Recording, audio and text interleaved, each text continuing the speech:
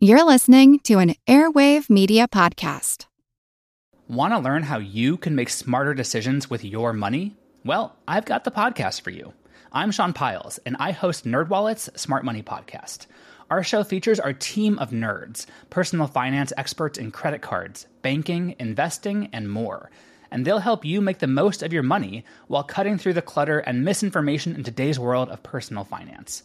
You'll get clarity on strategies to help you build your wealth, invest wisely, shop for financial products, and plan for major life events. Listen to NerdWallet's Smart Money Podcast wherever you get your podcasts. As a longtime foreign correspondent, I've worked in lots of places, but nowhere as important to the world as China. I'm Jane Perlez, former Beijing bureau chief for the New York Times. Join me on my new podcast, Face Off, U.S. versus China, where I'll take you behind the scenes in the tumultuous U.S.-China relationship. Find Face Off wherever you get your podcasts. This is Doc G, and you're listening to the Earn and Invest podcast. Even I was originally skeptical of FIRE, Financial Independence, Retire Early. But thinking back, I shouldn't have been. My step-grandfather retired from dentistry at the age of 49. He put all his money into the stock market, picked up and moved from New Jersey to Santa Fe, New Mexico, and lived the next 50 years of his life without ever collecting another paycheck again. We think of financial independence as this new idea, but if you look back, actually, in the 1970s and 80s, Joe Dominguez and Vicki Robin were teaching courses on and eventually wrote their book, Your Money or Your Life. Fast forward to 2007, and Jacob Lutton Fisker started the blog Early Retirement Extreme, and shortly thereafter, Mr. Money Mustache started writing about financial independence, retire early. Back then, the movement seemed to be mostly white, professional males. But the FIRE movement has risen like a phoenix from the Great Recession of 2008 and matured to be more robust, more inclusive, and dare I say, even more intellectual. And yet, I wouldn't blame you for being skeptical. I certainly was. Christine Benz is a director of personal finance for Morningstar and a senior columnist for Morningstar.com, as well as a co-host of the Longview podcast. Christine, welcome to the show. Hi, Doc. Good to be here. It's great to have you. We were chatting before this that we are both from Chicago. We are doing this via internet, as everyone is nowadays. We don't see each other person to person because of coronavirus, but we're actually not that far away from each other right now. That's right. That's right. Hot summer days here in Chicagoland. Most definitely. I want to jump in with what I think is a little bit of a controversial question. Is there a lack of love between financial independence, retirement early practitioners, people who believe in the FIRE movement, and those in the financial advice industry? I think potentially there is. And I do think that there's this tendency to have sort of this knee-jerk reaction, which I admit I had to FIRE when I initially started reading about it several years ago. There's this sense that how can these people have possibly done the work on retiring early to have confidence in hanging it up at these really young ages? So I think there's a skepticism that the early retirees don't have the financial planning chops that many financial advisors do. And in some cases, that's very likely true.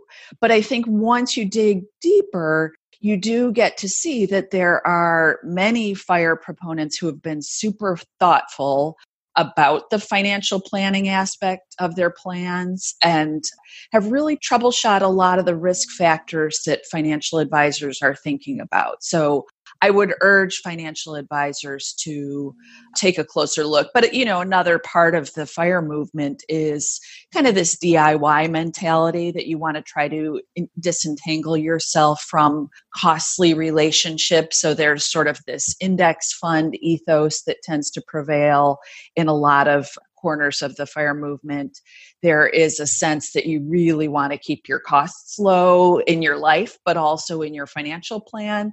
So probably some financial advisors feel the sense that they're sort of on the sidelines of this, that they, cannot be involved with clients who are practicing FIRE. So there's probably some of that as well.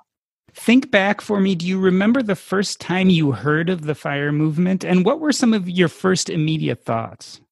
Yeah, I don't remember specifically, but certainly I'm thinking about it now.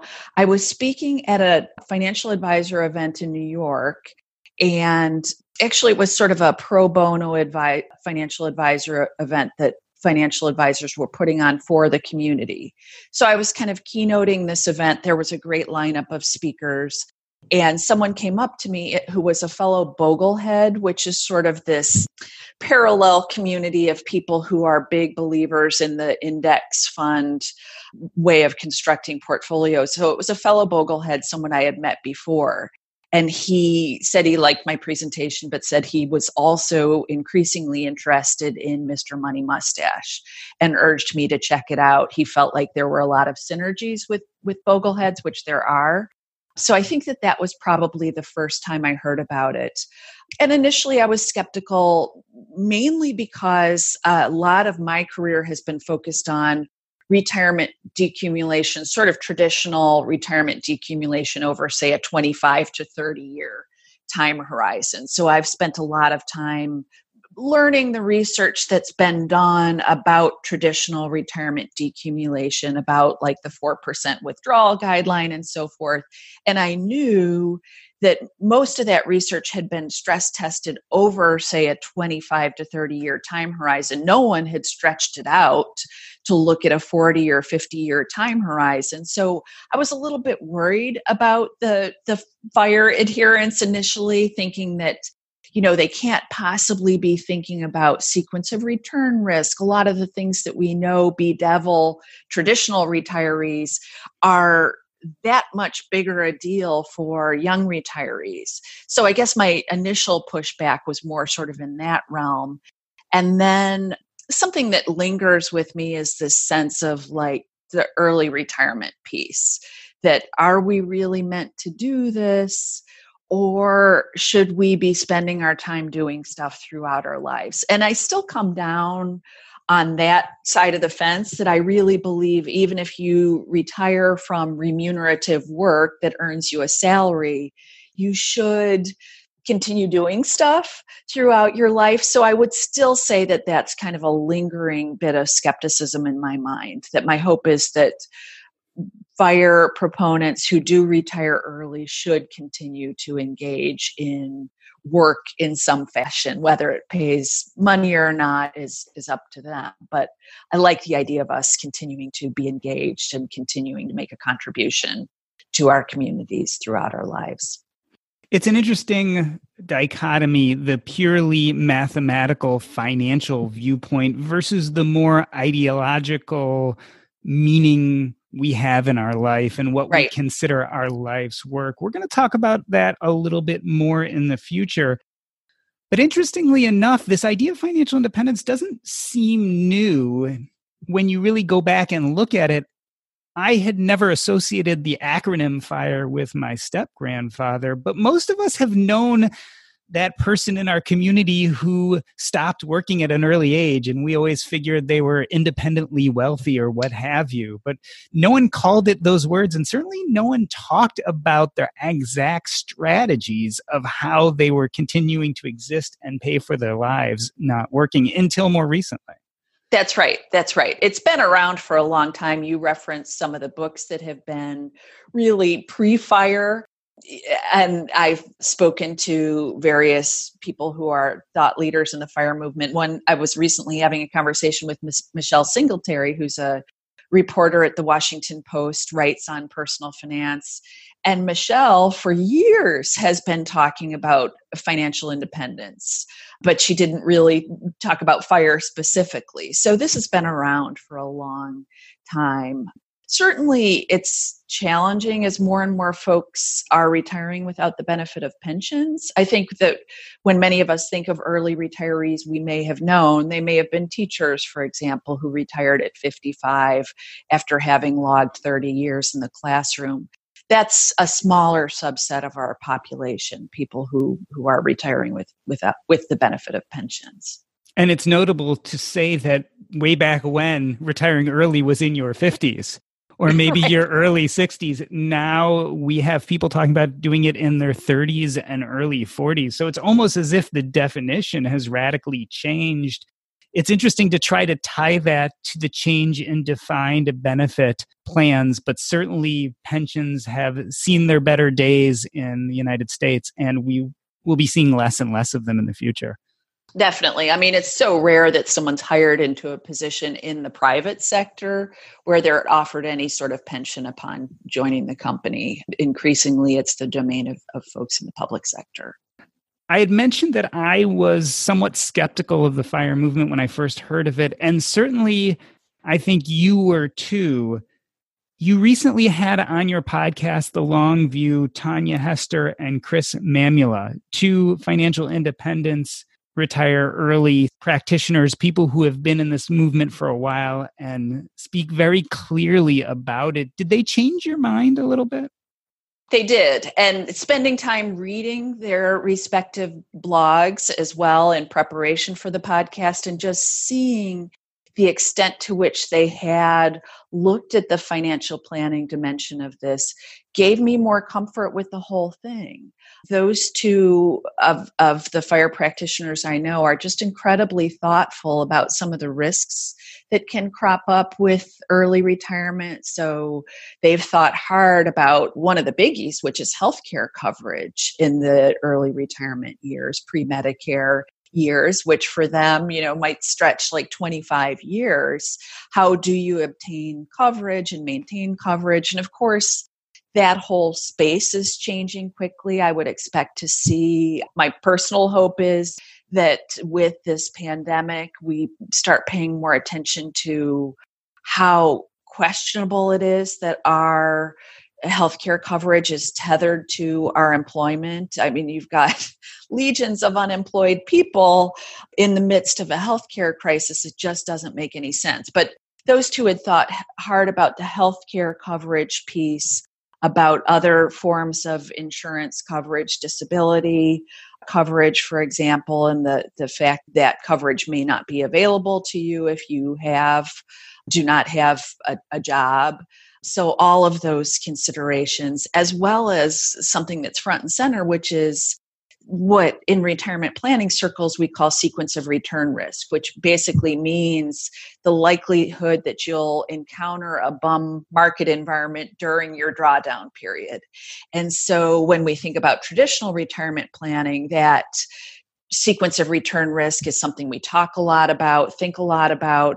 As Tanya pointed out in her discussion with us, if you stretch out the retirement decumulation period, the odds that you'll hit more than one of these really bad market environments are front and center. And so she talked to us in depth about how she had structured her plan to be flexible in the face of what she expects will be several bad periods of market returns. And she and her husband have also thought about lifestyle adjustments that they're willing to incorporate if they encounter a bad sequence of returns. So potentially selling their home, moving to a smaller home, all sorts of adjustments that they might make around the margins to help them be flexible and maintain their financial independence and their early retirements in the face of bad market results. We look at the FIRE movement and it sounds quite radical. But one thing I noticed, which I think you learned as you did these interviews, is that those who really go down the FIRE rabbit hole tend to be fairly fiscally conservative, which you wouldn't expect. No, that's exactly right. So there's this ethos of frugality which infuses the FIRE movement, and that's how they make it work, right? That in order to retire early, you do have to incorporate a certain level of thrift. It doesn't have to be radical. There are certainly some sects within the FIRE movement where people are living on very, very small amounts, and to me that was sort of a non-starter when I thought about the movement, and that I, feel like youth and good health are years to be enjoyed, and you probably don't want to completely forego spending money on enjoyable things. But definitely there is an ethos of thrift that accompanies the pre-retirement years as well as the retirement years. And that really dovetails in a lot of ways with that focus on thrift in the investment plan as well, the focus on index funds, the focus on not overpaying for financial advice to the extent that you use a financial advisor. Maybe it's an hourly person, which is often the most economical way to pay for advice. So that thrift ethos infuses the whole movement, I think. The movement has evolved when it comes to thrift. If you look back to 2007, maybe the beginning of the modern day FIRE movement with Jacob Lund Fisker and Early Retirement Extreme, he was living in Chicago like in you and I, and was talking about living on $5,000 to $10,000 a year. I don't really believe that's what most FIRE practitioners believe in today. I think the message has evolved quite a bit. And so things have changed. I think that thriftiness still pervades itself in the movement, but it is not front and center as the driving force the way maybe it was in the beginning. I think that's right. I mean, speaking to Chris Mamula and Tanya too, both avid travelers. Chris mentioned that he and his wife had been to every continent. So I think that there are different gradations. At the same time, Chris and his wife had relocated to what they found to be just a better part of the country for them. They live in Utah. They're very outdoorsy, love outdoor activities. But that did mean moving away from their families in order to live there and obtain a lower cost of living on an ongoing basis. So that I think there are trade-offs. And, ultimately it's up to each of us. We make these trade-offs all the time in terms of lifestyle adjustments, things that we, think are worth it to spend money on, whereas things we're more frugal about. And I think all of us make those adjustments all the time. Now, shortly after doing those interviews for the Longview podcast, you wrote a piece called Confessions of a Former FIRE Skeptic. And I was really interested in your approach. You approach this topic through discussing the Robin Hood trading mentality. And I was wondering if you could tell us a little bit about what that is and why you approach the FIRE conversation from that angle. Yeah, well, there's been so much in the news about the Robin Hood traders, including a very sad story about a Chicago area young person who had found himself wildly over-leveraged in his Robin Hood account, lost a bunch of money, and ultimately committed suicide. So that's sort of the saddest, starkest example of Robin Hood. I think that there is a lot to like about young people getting familiar with investing, maybe making mistakes with trading in sort of a safe space where they generally don't have a lot of money to lose. But the more I started to think about it, the more I began to think we're probably not saying enough about the best way to get started in investing. I wondered if, especially because Morningstar has a big investment in individual stock research, I think we do terrific work there. I wondered, had I maybe pulled back a little bit on being critical of young people getting started in investing by dabbling in individual stocks. So I actually tweeted something out about how I felt like in the investment community that I work in, maybe we're just not being forthright enough about saying, don't start this way. Start by just buying an inexpensive index fund, maybe a total market index fund or a global total market index fund, or maybe a target date fund. Get broad-based diversification, put your money to work in that fashion, versus dabbling in individual stocks. So that's what kind of got me thinking about. There's the Robinhood traders, the people who are betting heavily on the FANG stocks, building narrowly diversified portfolios of technology stocks, or maybe more recently, some of these beaten down travel and leisure names. So that's one way people are going about it. On the other hand, there's this FIRE movement that seems for all the world to be a much healthier way to go about getting started. So my thought was, if you've got young people in your life who you want to try to influence, and we all do, spend some time talking to them maybe about both ways of doing it, and know your kid, know what will get them excited and get them set on the right path. But definitely think about exposing them to FIRE, because I think that for a lot of young people, if they were to learn about FIRE maybe 10 or 15 years into their careers, they might say, gosh, I wish I had known about this earlier on. So that was really the genesis for me kind of transitioning to the discussion about FIRE and why I think there's so much healthy sort of food for thought for young investors. So we're going to get to the fun part, which are specific criticisms about FIRE. But before we get there, I guess just a basic question, where would you say your thoughts are now on FIRE? Would you say that you have a begrudging acceptance, or are you more in the open embrace phase of thinking about FIRE? I would say I'm more toward the open embrace phase, mainly because, well, for a lot of reasons, but this pandemic, I think, has given us all, or many of us, some people are completely busy and swamped, but it's given many of us a chance to kind of take a step back from the lives we were living before we got here. And so I think it's given everyone a chance to be more thoughtful about, what am I doing? What am I saving for? What are my goals? And so I think that FIRE in a lot of ways is just kind of an evolution of financial planning away from a focus strictly on financial allocations, more to incorporate time on earth allocations, which I think matters so much. So I would say I'm more in the open-hearted embrace of FIRE. I think there are certainly some screwy, sketchy things going on under the FIRE umbrella, but I think that there's a lot of healthy food for thought there as well. All right, so let's talk about some of those criticisms. We've covered some of them a little bit, but there was a famous story on Twitter of a young FIRE couple who had used points to travel to some exotic city and decided they wanted to save money on breakfast. So they bought a loaf of bread and used the ironing machine in their hotel room in order to make toast. There's been some criticism roundly that there is an overconsideration of thrift and that there's a miserliness towards the FIRE movement that maybe is frankly unhealthy.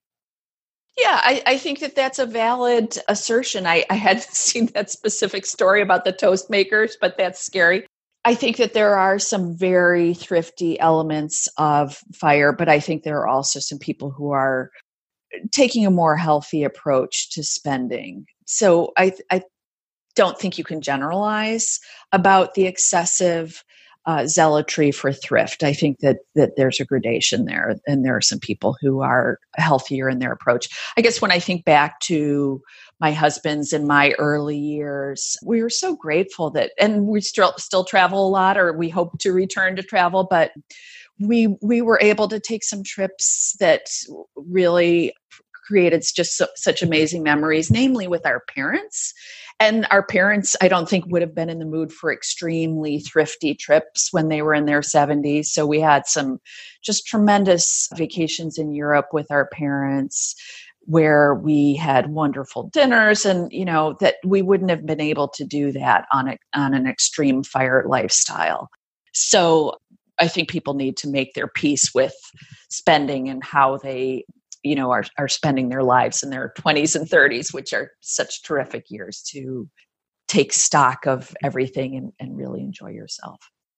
We also see a lot of people who start on that super thrifty pathway and find themselves a little bit depressed and anxious and evolve into a much more relaxed FIRE lifestyle. So there's some evolution, I think, that also takes place after you've been doing this for a number of years, that a lot of people actually let go of the reins and are not nearly as thrifty as they started out to be, and yet understand the mathematics a lot better, as well as the investing side, and realize that they can both save for the future as well as enjoy the present. So I think that changes with time in the movement too, because it's very few people who do this for 10, 15, 20 years and still are willing to go to those levels of thriftiness when they realize that it probably isn't adding to their life as much. Yeah, no, I think that's a really good point. Another thing we delved into with both Tanya Hester and Chris Mamula is couples. So people who are part of some sort of partnership,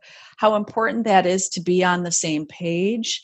And to me, it seems like, the more the focus is on thrift and pinching every penny, the less likely it is that you'll find someone who's similarly on board with that if you are part of a partnership. And so I think that that's a dimension of it too.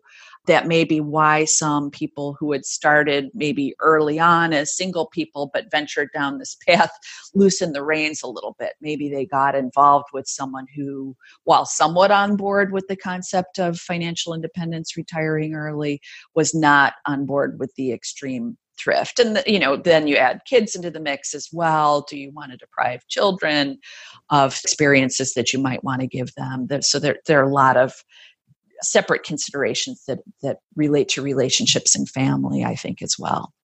Another thing you mentioned earlier was this demonization of work, that in fact, especially in the beginning of this movement, it was a lot of young white professionals who didn't like their jobs who were preaching this lifestyle.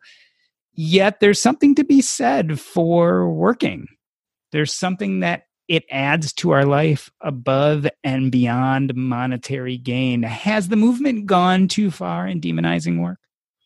I think some, and I'm not an expert in FIRE, but I would say that there are some quarters in the FIRE movement where, the retire early is the main or perhaps even only goal. And I guess that is still a reservation that I have, because I have had this extraordinary privilege of having a job that I love and having a job that provides me with a lot of intellectual stimulation. It's provided me with so many friendships, and that's something that I really miss acutely through this period, the ability to see my colleagues and spend time with them, have lunches with them, and so forth. The Zoom meetings just don't replace that. So I do worry for people who are just seeing work as this slog that they've got to get through. My advice is, if you're in your 20s and 30s and that's how you're feeling about work, find another job. Life is short. Bad things can happen out of the blue. So, just as you wouldn't want to be overzealous about thrift, I think it's a mistake to put up with even a high-paying job that you don't enjoy for even a couple of days. Really spend your time trying to find another position, maybe in another career path entirely, rather than just using work as something that you need to get through. I would say that's still an objection I have for people who have that mindset in FIRE. That just doesn't seem like a healthy way to go about life, because work can be so enjoyable. A piece of advice that a lot of us give to people who are newly interested in financial independence is stop looking at early retirement as the goal, because unfortunately or fortunately, one day you'll get there. And if you don't have goals above and beyond that, you're going to find it a very hollow victory. What you say really rings true, I think, in the sense that if you can figure out what you want to do after the so-called early retirement and eventually incorporate that into a job, the monetary means you need to get to financial independence aren't nearly as important if you're kind of building that post-retirement idea of life into your current everyday workplace.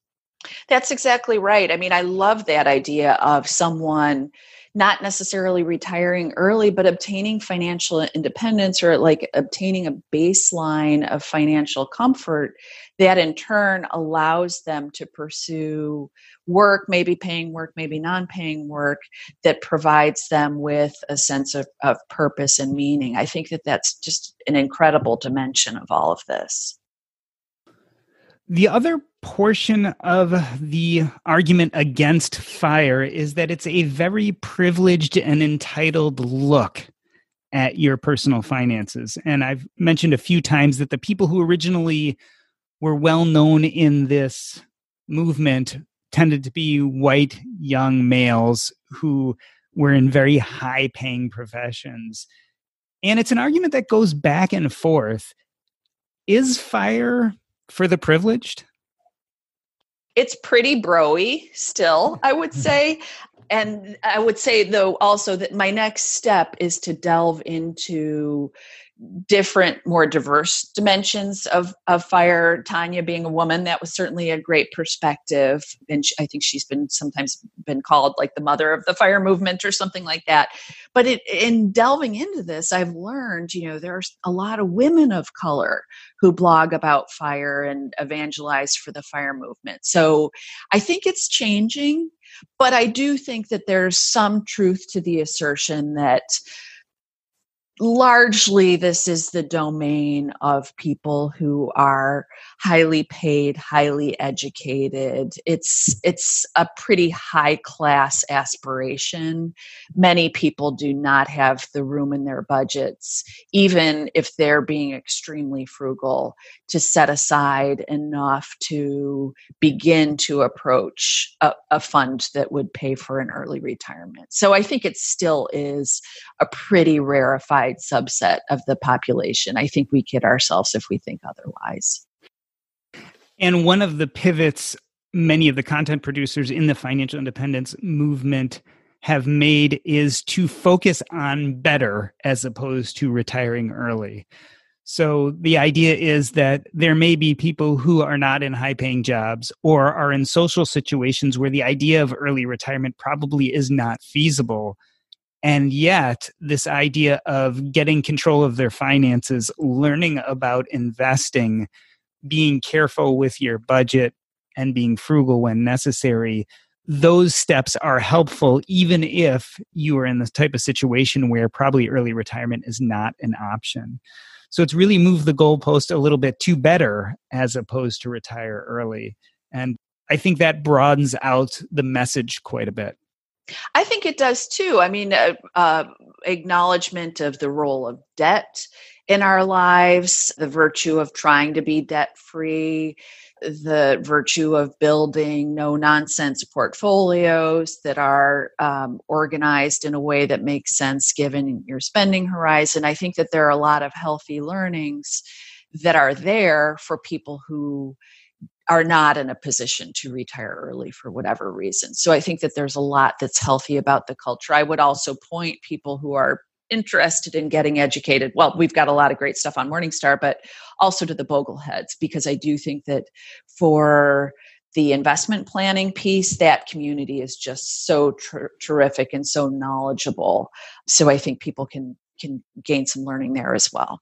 Yeah, the Bogleheads refers to Jack Bogle, who was the creator of index funds through Vanguard, and a forum sprung up around the principles that he embraced called Bogleheads, which is incredibly helpful. You can go to the internet and just put it in your browser, Bogleheads, and find a great forum of people who are generally very willing to give you advice, and it's all free and quite helpful and good not just for the experienced investor, but also for the novice who's willing to open up and ask questions. Exactly. And I guess the thing that I love about Bogleheads, and this is something I try to talk about in my work as well, is fight the financial complexity complex, because they are out there, they are peddling overly complicated solutions for investors. And oftentimes the simplest portfolios are the most effective. So that's what the Bogleheads believe in. They believe in this 3-fund portfolio where you have a total stock market index, a total international index, and a total bond fund, and maybe some cash on the side. But you're basically calling it a day. And I think that just simplifying the investment portfolio is such a worthwhile strategy, no matter what your plans or aspirations are around financial independence or early retirement. You know what? I love our meals from Factor. My son started getting them about a year ago when he needed a quick alternative to meals on the go. But where we've really enjoyed them is we've been remodeling our kitchen. That's right, we've had no access to our kitchen for the last few weeks. And some nights we just had no idea what to do for a meal. That is where Factor came in. We would just pop the meal in the microwave and 2 minutes later, we'd have a fantastic meal. You can do the exact same thing, and there's tons of variety. Choose from a weekly menu of 35 options, including Calorie Smart, Keto, Protein Plus, or Vegan and Veggie. Also discover more than 60 add-ons every week. These are chef-prepared meals, and let me tell you, they are delicious. No fuss, no mess. You just put it in the microwave, and 2 minutes later, you have a meal. This is tailored to your schedule. You can customize your weekly meals with the flexibility to get as much or as little as you need. Head to factormeals.com/earn50 and use your code earn50 to get 50% off your first box plus 20% off your next box. That's code earn50 at factormeals.com/earn50 to get 50% off your first box plus 20% off your next box while your subscription is active. Let's talk a little bit about financial complexity.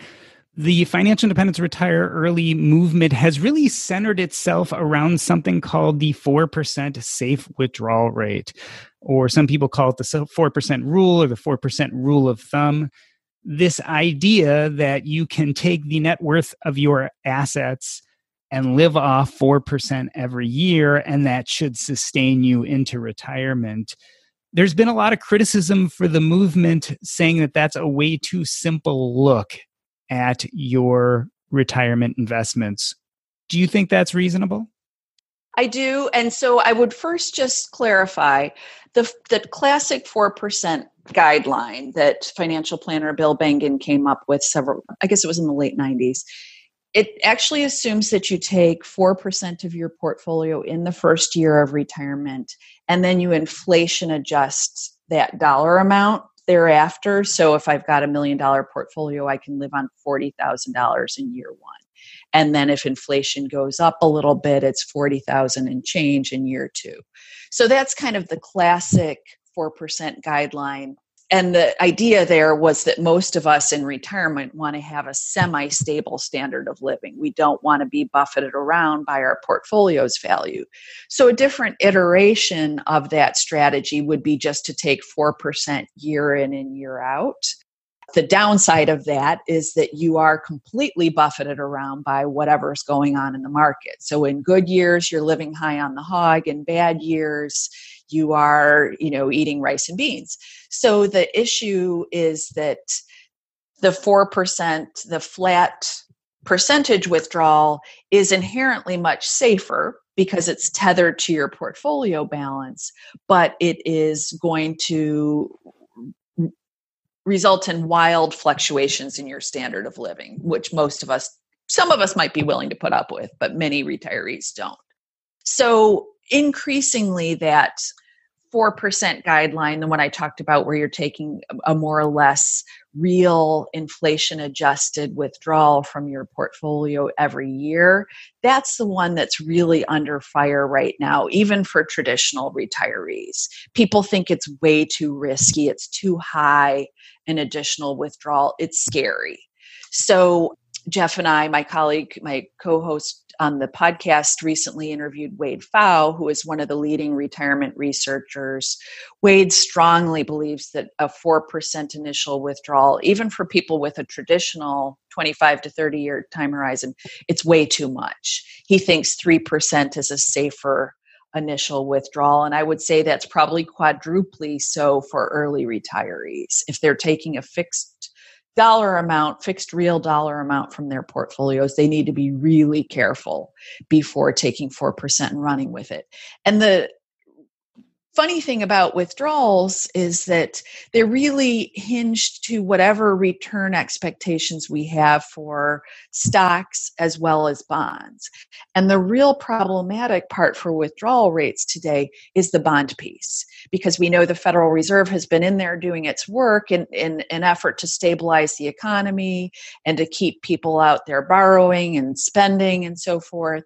So the Fed has put the brakes on interest rates, and that means that the raw returns for good bond market performance are just not there, where we're looking at starting yields of like 1 or 2%. We've never seen anything like that in market history. So when Bill Bengen went back in time and looked at what would have been a sustainable withdrawal rate in market history, he never had a time period like right now, which is why I think retirement researchers are really nervous about people taking and running with the 4% guideline, the traditional 4% guideline. You noted Wade Pfau was on the show, but Michael Kitces and Karsten Jaski, two other names in the financial independence movement who've been commenting on this phenomenon, also have been suggesting lower safe withdrawal rates in the current climate. So it's not just Wade Pfau. These are concerns of many people who are studying retirement assets today. Yeah. And, I think a key point is, to the extent that you can be flexible and take less in environments like right now, that could potentially allow you to take more down the line. So I would say if there's a commonality among all of the great research that's been done on withdrawal rates over the years, it's that to the extent that people can get closer to taking like a fixed percentage from their portfolio each year, and to the extent that they can find comfort with that. And early retirees may naturally be a little bit more flexible. They may be, as younger folks, just may be more flexible in terms of their mindsets. They may be able to get comfy with that fluctuating withdrawal. And I think that can add to their portfolio sustainability. So I would say certainly for people who are embarking on early retirement, being conservative right now makes a world of sense. It may get better.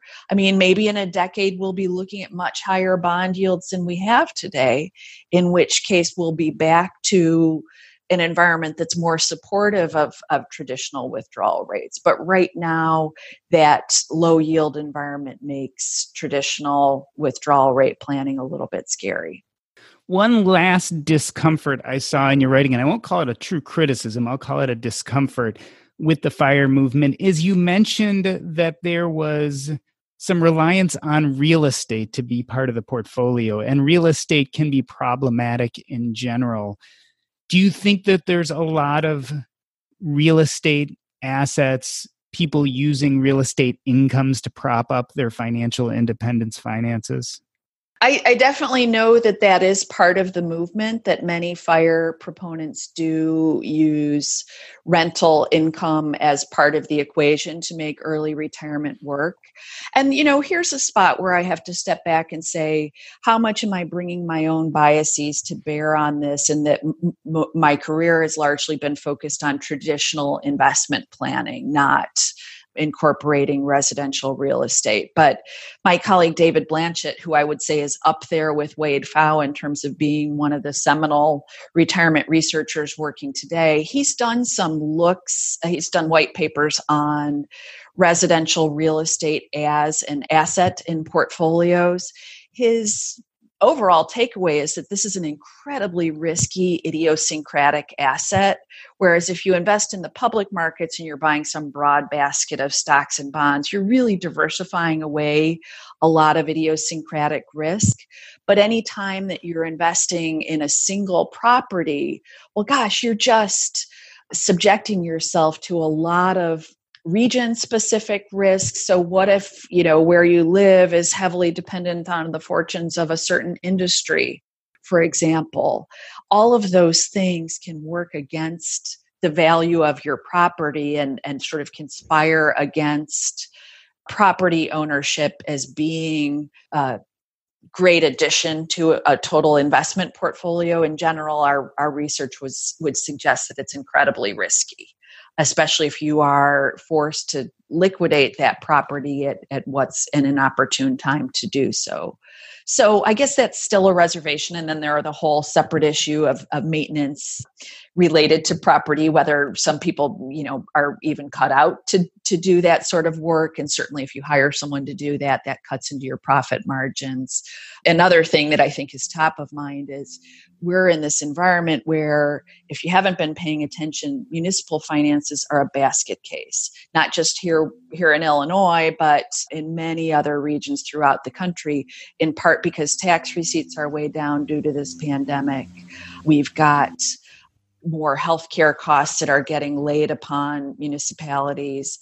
All of that puts municipal finances in a precarious state. I think it makes higher taxes on property owners a very realistic possibility. So I think that that's another risk factor to consider when people are sort of mulling property ownership as part of their sort of total financial plan. So we've talked a little bit about the benefits and criticisms of the FIRE movement. When you interviewed Tanya, she mentioned this idea that the current FIRE movement was BO'd by the Great Recession of 2008. In fact, more people than ever became interested in it. How do you think the current pandemic and economic recession are going to affect the FIRE movement? Do you think it's going to grow or contract based on what's happening right now? It's a good question. And I would say Tanya's point for us was kind of counterintuitive. It's like, wait, what? How could a financial crisis give rise or sort of provide additional fire to the FIRE movement? But her point was, I think that people, and I would say this is very much true of many younger folks, they have the sense that their employers really, that this contract that was there for perhaps our parents or grandparents, that our employers just don't care about us. And so it's up to us to sort of create our own plans apart from whatever work might provide. So I would say certainly with unemployment rates as high as they are currently, we'll probably have people feeling more of that sense that their employee, that they just don't have that compact with their employers that perhaps was there a couple of decades ago. On the other hand, I'm of the mind that, and I'm not an economist, but I'm of the mind that this is not going to be an easy recovery, and that in fact the market will probably experience much more significant volatility in the years ahead, not just in the months ahead, but I think this will be playing out over a period of years. So I think that may give some people who might otherwise be inclined to go down this path, it might give them pause, because I have a feeling that we're in for a period of really rocky market returns in the years ahead. That's just my guess. And I think that may crimp some plans to embark on early retirement. Certainly, the early retirement part is going to be delayed or changed by what's going on now. The returns that we expect to see over the next few years are just certainly lower. The idea in financial independence itself, I think, is about control. And maybe that's why we saw more interest after 2008. I began this interview by asking you about a lack of love between the financial advice business as well as FIRE practitioners. Do you see the FIRE movement moving away from or closer to the financial advice industry? The financial advice industry is changing so much before our eyes. So I think that's sort of an interesting dimension of this as well, where there are a lot of different business models that are being experimented with that are gaining more traction. So I do think that FIRE proponents are quite reasonably balking at paying a financial advisor an ongoing fee. But I think that there are lots of different ways to obtain financial advice. I mean, my husband and I have contracted with an hourly advisor to help us with sort of specific parts of our financial plan, because it's really hard to be an expert in everything. There are things that you have to just say, I don't have the wherewithal to research long-term care, for example, which is kind of the thing that we've contracted with an hourly advisor to help us with. We wanted to look at some of these hybrid long-term care products.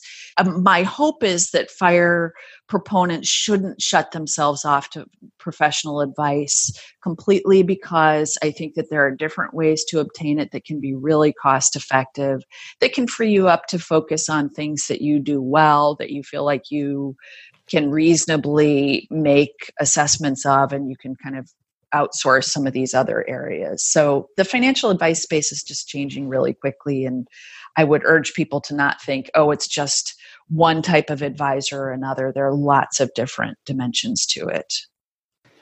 Yeah, the FIRE movement's reliance on DIY, while I think served the movement very much in the beginning, again, I think the message is evolving, and this idea that getting financial help is necessary because you can't be an expert in everything is certainly out there. And the FIRE movement definitely embraces fee-only advisors, or people you can pay an hourly fee to come in and tweak your financial plan or help you with the parts that you don't understand. So things are changing, and the FIRE movement is growing legs and getting older and maturing. And what's nice to see, based on your piece, is that what started out sounding like a pipe dream is actually a very robust community of people who are thinking more and more deeply about their financial lives and how to be content at a time when our society is struggling with financial difficulties and the pandemic. Christine Benz, it's been a pleasure having you on.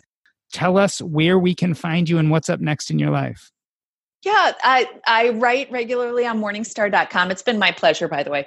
I write regularly on Morningstar.com. I do a lot of videos for us. Jeff Patak and I have our podcast. It's called The Long View. Similar to this, it's sort of an interview format, deep dive into a conversation with personal finance or investing thought leader.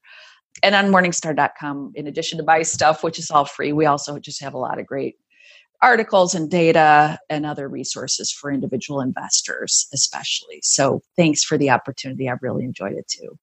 You are welcome. I've listened to a number of episodes of The Long View and have enjoyed it and hope everybody checks it out. This has been the Earn and Invest podcast. On behalf of myself, Doc G, I wanted to thank Christine Benz. That's a wrap.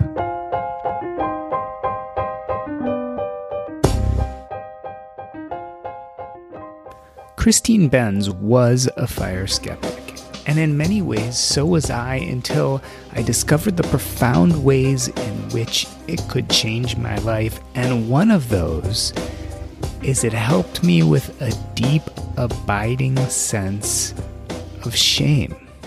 Now bear with me, this is not something I usually talk about, but I have felt shame for most of my life. And it's hindered me and made me feel bad.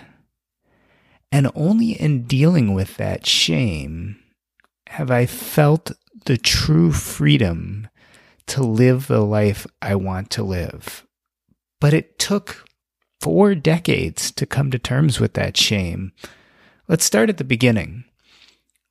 I remember when my father was alive that he had this pocket knife. I think it was ivory plated, and he used to keep it in his workshop in our basement, and I coveted this knife.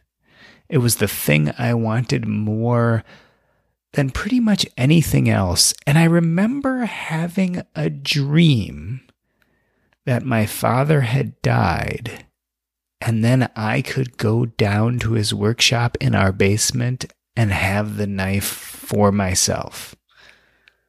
I must have been 7 or 8 years old. I don't remember much about the dream or the time, except that a few weeks later, my father had a brain aneurysm and died. And as an 8-year-old, I felt and thought logically enough that I knew I wasn't responsible for his death. I knew that dream I had nothing to do with it. But no matter how much I knew that to be the truth, I still felt oddly responsible. And I remember feeling such shame at that dream. I remember feeling such shame that somehow if I had done things differently, if I had been a better son, maybe my father would have lived. Imagine, I carried this shame with me probably for 2 decades. It drove me to 2 extremes. One is it made me feel profoundly insecure, like I wasn't good enough and like I couldn't accomplish anything. So I had all these goals, whether it had to do with athletics or academics, and I continuously felt like I was failing at them. On the other hand, it pushed me towards achievement because I kept trying to prove that I was a worthy son. I kept on trying to prove that this intense shame I felt was unwarranted. So originally I failed, but eventually I started to succeed, and I had this huge drive. It pushed me to keep doing better, getting faster, being stronger, learning to be smarter. It pushed, and every time I did succeed, every time I did achieve, it pushed me to go farther, to not accept the height I had climbed to, but look towards the next peak. And this was a sentinel part of my childhood, this pushing forward. I had a learning disability when I was a kid. To push through that, to learn how to be a good student, to learn how to overcome my problems and get the best grade so that I could go to the best college, so I eventually could go to the best medical school. All of that, in a sense, was driven by this intense shame I felt. A shame that stayed with me really into my late college years or early 20s, when I had the emotional wherewithal to come to terms with my father's death, and I was able to do something that almost sounds unnecessary, but until I did it, I couldn't move forward. I had to forgive myself. And that's what freed me in my 20s, is I learned to forgive myself for my father's death, which I was in no way responsible for. And yet, by only giving myself that permission to let myself off the hook, to be gracious towards myself, could I move on. And it was incredibly freeing to let go of that shame, which lasted for probably a year or two, because right at that time, the other thing happening in my life is I was growing into my career as a physician. And the shame I felt for my father's death was quickly replaced by shame having to do with being a medical student and a doctor, because that's what medical education is all about. It's about feeling shame. In fact, some of your earliest experiences in medical school are senior doctors making you feel inadequate because you don't have the knowledge that they have, the knowledge that you haven't had time to acquire yet, the knowledge that they got through years and years of experience. You are supposed to know everything from day one, and you are made to feel shame and embarrassed when you don't. And that shame carries. You enter 3rd and 4th year of medical school and then eventually residency, and you become responsible for people's lives. And a good part of that experience is the finger pointing and blaming that goes on during our medical rounds, where the attendings blame the residents blame the students blame the patients. Basically, it's an attempt by everyone involved to abdicate responsibility. And so I walked away from that shame of feeling responsible for my father's death and went right into the frying pan of medical education. And I can remember a specific episode that really was the height and the beginning of a shame that would last another few decades. I was a second-year resident working in the ICU, on call one night after all my fellow residents and attendings had left, being the only physician left with these very sick patients when one of my patients went into respiratory distress. And I did the best I could to take care of the problem. It became clear that I would have to place the patient on a ventilator and put in a breathing tube. And I struggled. My skills were not good enough. My ability not developed enough. I did the best I could, and when we finally got the patient on the ventilator, I had a sigh of relief because I had kept the oxygen levels up, and even though I had struggled, I had done everything I thought to be right. And then moments later, the patient coded and died, and I did CPR and every resuscitative measure I had in my bag of tricks, and he died anyway.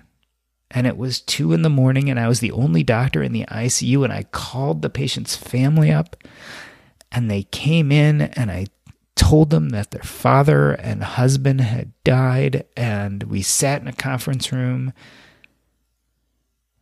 and they thanked me for all that I had done, and they left. And by that point, I had been up for 30 hours in a row with no sleep. And the next morning came, and as I was rounding with my attending physician and fellow residents, I got a number of phone calls. The secretary came over, interrupted us, and said, Doc G, you really need to take these phone calls. It appears the man who died had not just the wife and children who came the night before to hear the horrendous news, but also 3 other children that were not in contact with his family. And so that morning, those 3 children called from various places around the country, and I had to tell each one of those women, he had 3 daughters, I had to tell each one of those women that their father died over the phone. And it was a horrendous experience. One of them cursed me. Another of them cried. The last just sat there on the phone silently. And my heart broke because I had let them down. I had let my patient down, and the intense shame I felt in that moment shattered my confidence. It changed me. I learned to build up these walls around myself and my heart so that I wouldn't have to feel anymore. And I was lost. I was standing on the edge of a precipice, looking down, and maybe I could have saved myself, but instead I took the plunge into loneliness and isolation and fear and sadness and, yes, shame. It would be years later when my son was born, and I held him in my arms in the delivery room and looked into his eyes and realized how utterly broken I was from that experience. And then I began to heal. And once again, I had to forgive myself. Maybe for the second time for something that I had very little control over, and yet to move forward, I had to let myself off the hook. But the problem with medicine is, even though I got over that horrendous night in the ICU, even though I learned how to break down some of those walls and barriers, there was an endless opportunity for feeling shame in medicine as I went forward. Even as an attending physician, there was always a reason to feel badly, whether it was the patients who were angry at you because they didn't feel you were doing enough, or it was the insurance company that didn't want to pay for the test you were ordering, or it was Medicare coming to audit you and slap you on the wrist for billing incorrectly, or the hospital administrator who felt like you weren't admitting enough patients. It didn't matter where the source of shame was coming from. It was constant. And then, of course, there was the biggest shame of all when I was sitting at home one night a few years ago and I got a knock on the door, and it was a process server handing me a piece of paper saying that I was being sued for the care of one of my patients. And I had always marked in my brain this idea that being sued would be what I would call a triggering event. It would trigger me to leave medicine, because when I got to that point that I was just another number in this crazy malpractice game, that I was done and it was over. Within a few months of this happening, I had closed down my medical practice. I had stopped seeing patients in the nursing homes. And the only thing clinically that I would do anymore was practice hospice medicine. That was 2 years ago. 2 years since I've examined a patient, 2 years since I've made a diagnosis. I have been doing administrative work in a hospice, which I love. And for the last 2 years, I felt something I never knew I would feel, which is just intense and incredible relief. For the first time in my 47 years of life, 45 years at that time when I stopped seeing patients, I no longer feel shame. The first 2 decades of my life were clouded by that shame I felt from my father's death. The next 2 decades, by the intense shame of being a practicing physician. The last 2 years have been wonderful and freeing, and I feel more myself than I ever have. So why am I telling you all this? Why am I talking about it? Well, Christine Benz was saying that she was a great fire skeptic and learned how to see the benefits of this movement. If you want to know what the true benefit to me of financial independence is, it was the thing that helped relieve me of some of the shame. You see, because 2 years ago, when I finally decided to leave medicine, when I decided that was what I needed to do for my own sense of sanity, I would have never been able to do that unless I had my finances in order. I would have never been able to leave medicine unless I was financially independent and had learned about the Financial Independence Retire Early community. In many ways, it saved me. It helped me get over this sense that had clouded most of my life. It helped me step away from shame. Listen, I can't tell you what your personal finances mean to you. I can't tell you the role that debt plays in your life and why you should pay it off or not pay it off. Only you can answer those questions. But learning about financial independence, taking care of my money, my wealth, and my legacy has served me in ways I had never even imagined. It has helped me escape this intense feeling of shame that has followed me throughout my life. It has made, for me, all the difference. And maybe, just maybe, it'll do the same for you.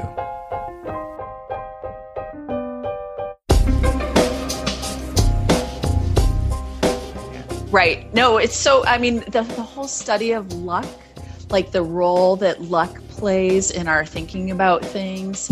I wonder if some sort of young, successful people are just sort of not spending much time thinking about how luck can break the other way, because I think that is so under discussed, the role of luck and how things play out. And the older we get, I think the more we acknowledge how lucky we've been or how unlucky we've been, and how, it's not just our doing.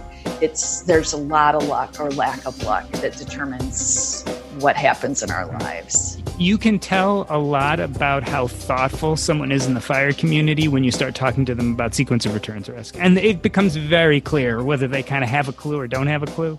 Right. Because most of the people who are really serious about this will tell you their 10-year plan and say, well, I have these buckets, and here's where income's going to come from, and here's where my safety fund is.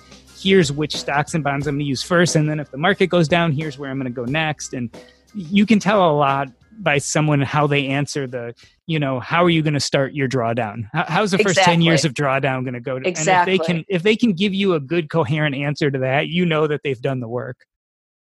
It feels really good to be productive, but a lot of the time it's easier said than done, especially when you need to make time to learn about productivity so you can actually, be productive. But you can start your morning off right and be ready to get stuff done in just a few minutes with the Inc. Productivity Tip of the Day podcast. New episodes drop every weekday, so listen and subscribe to Inc. Productivity Tip of the Day wherever you get your podcasts.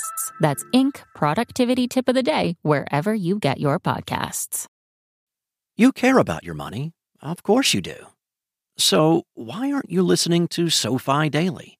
This podcast will keep you updated on the latest news in the stock market and how it could impact your financial life. Stay on top of what's happening. Listen to SoFi Daily wherever you get your podcasts.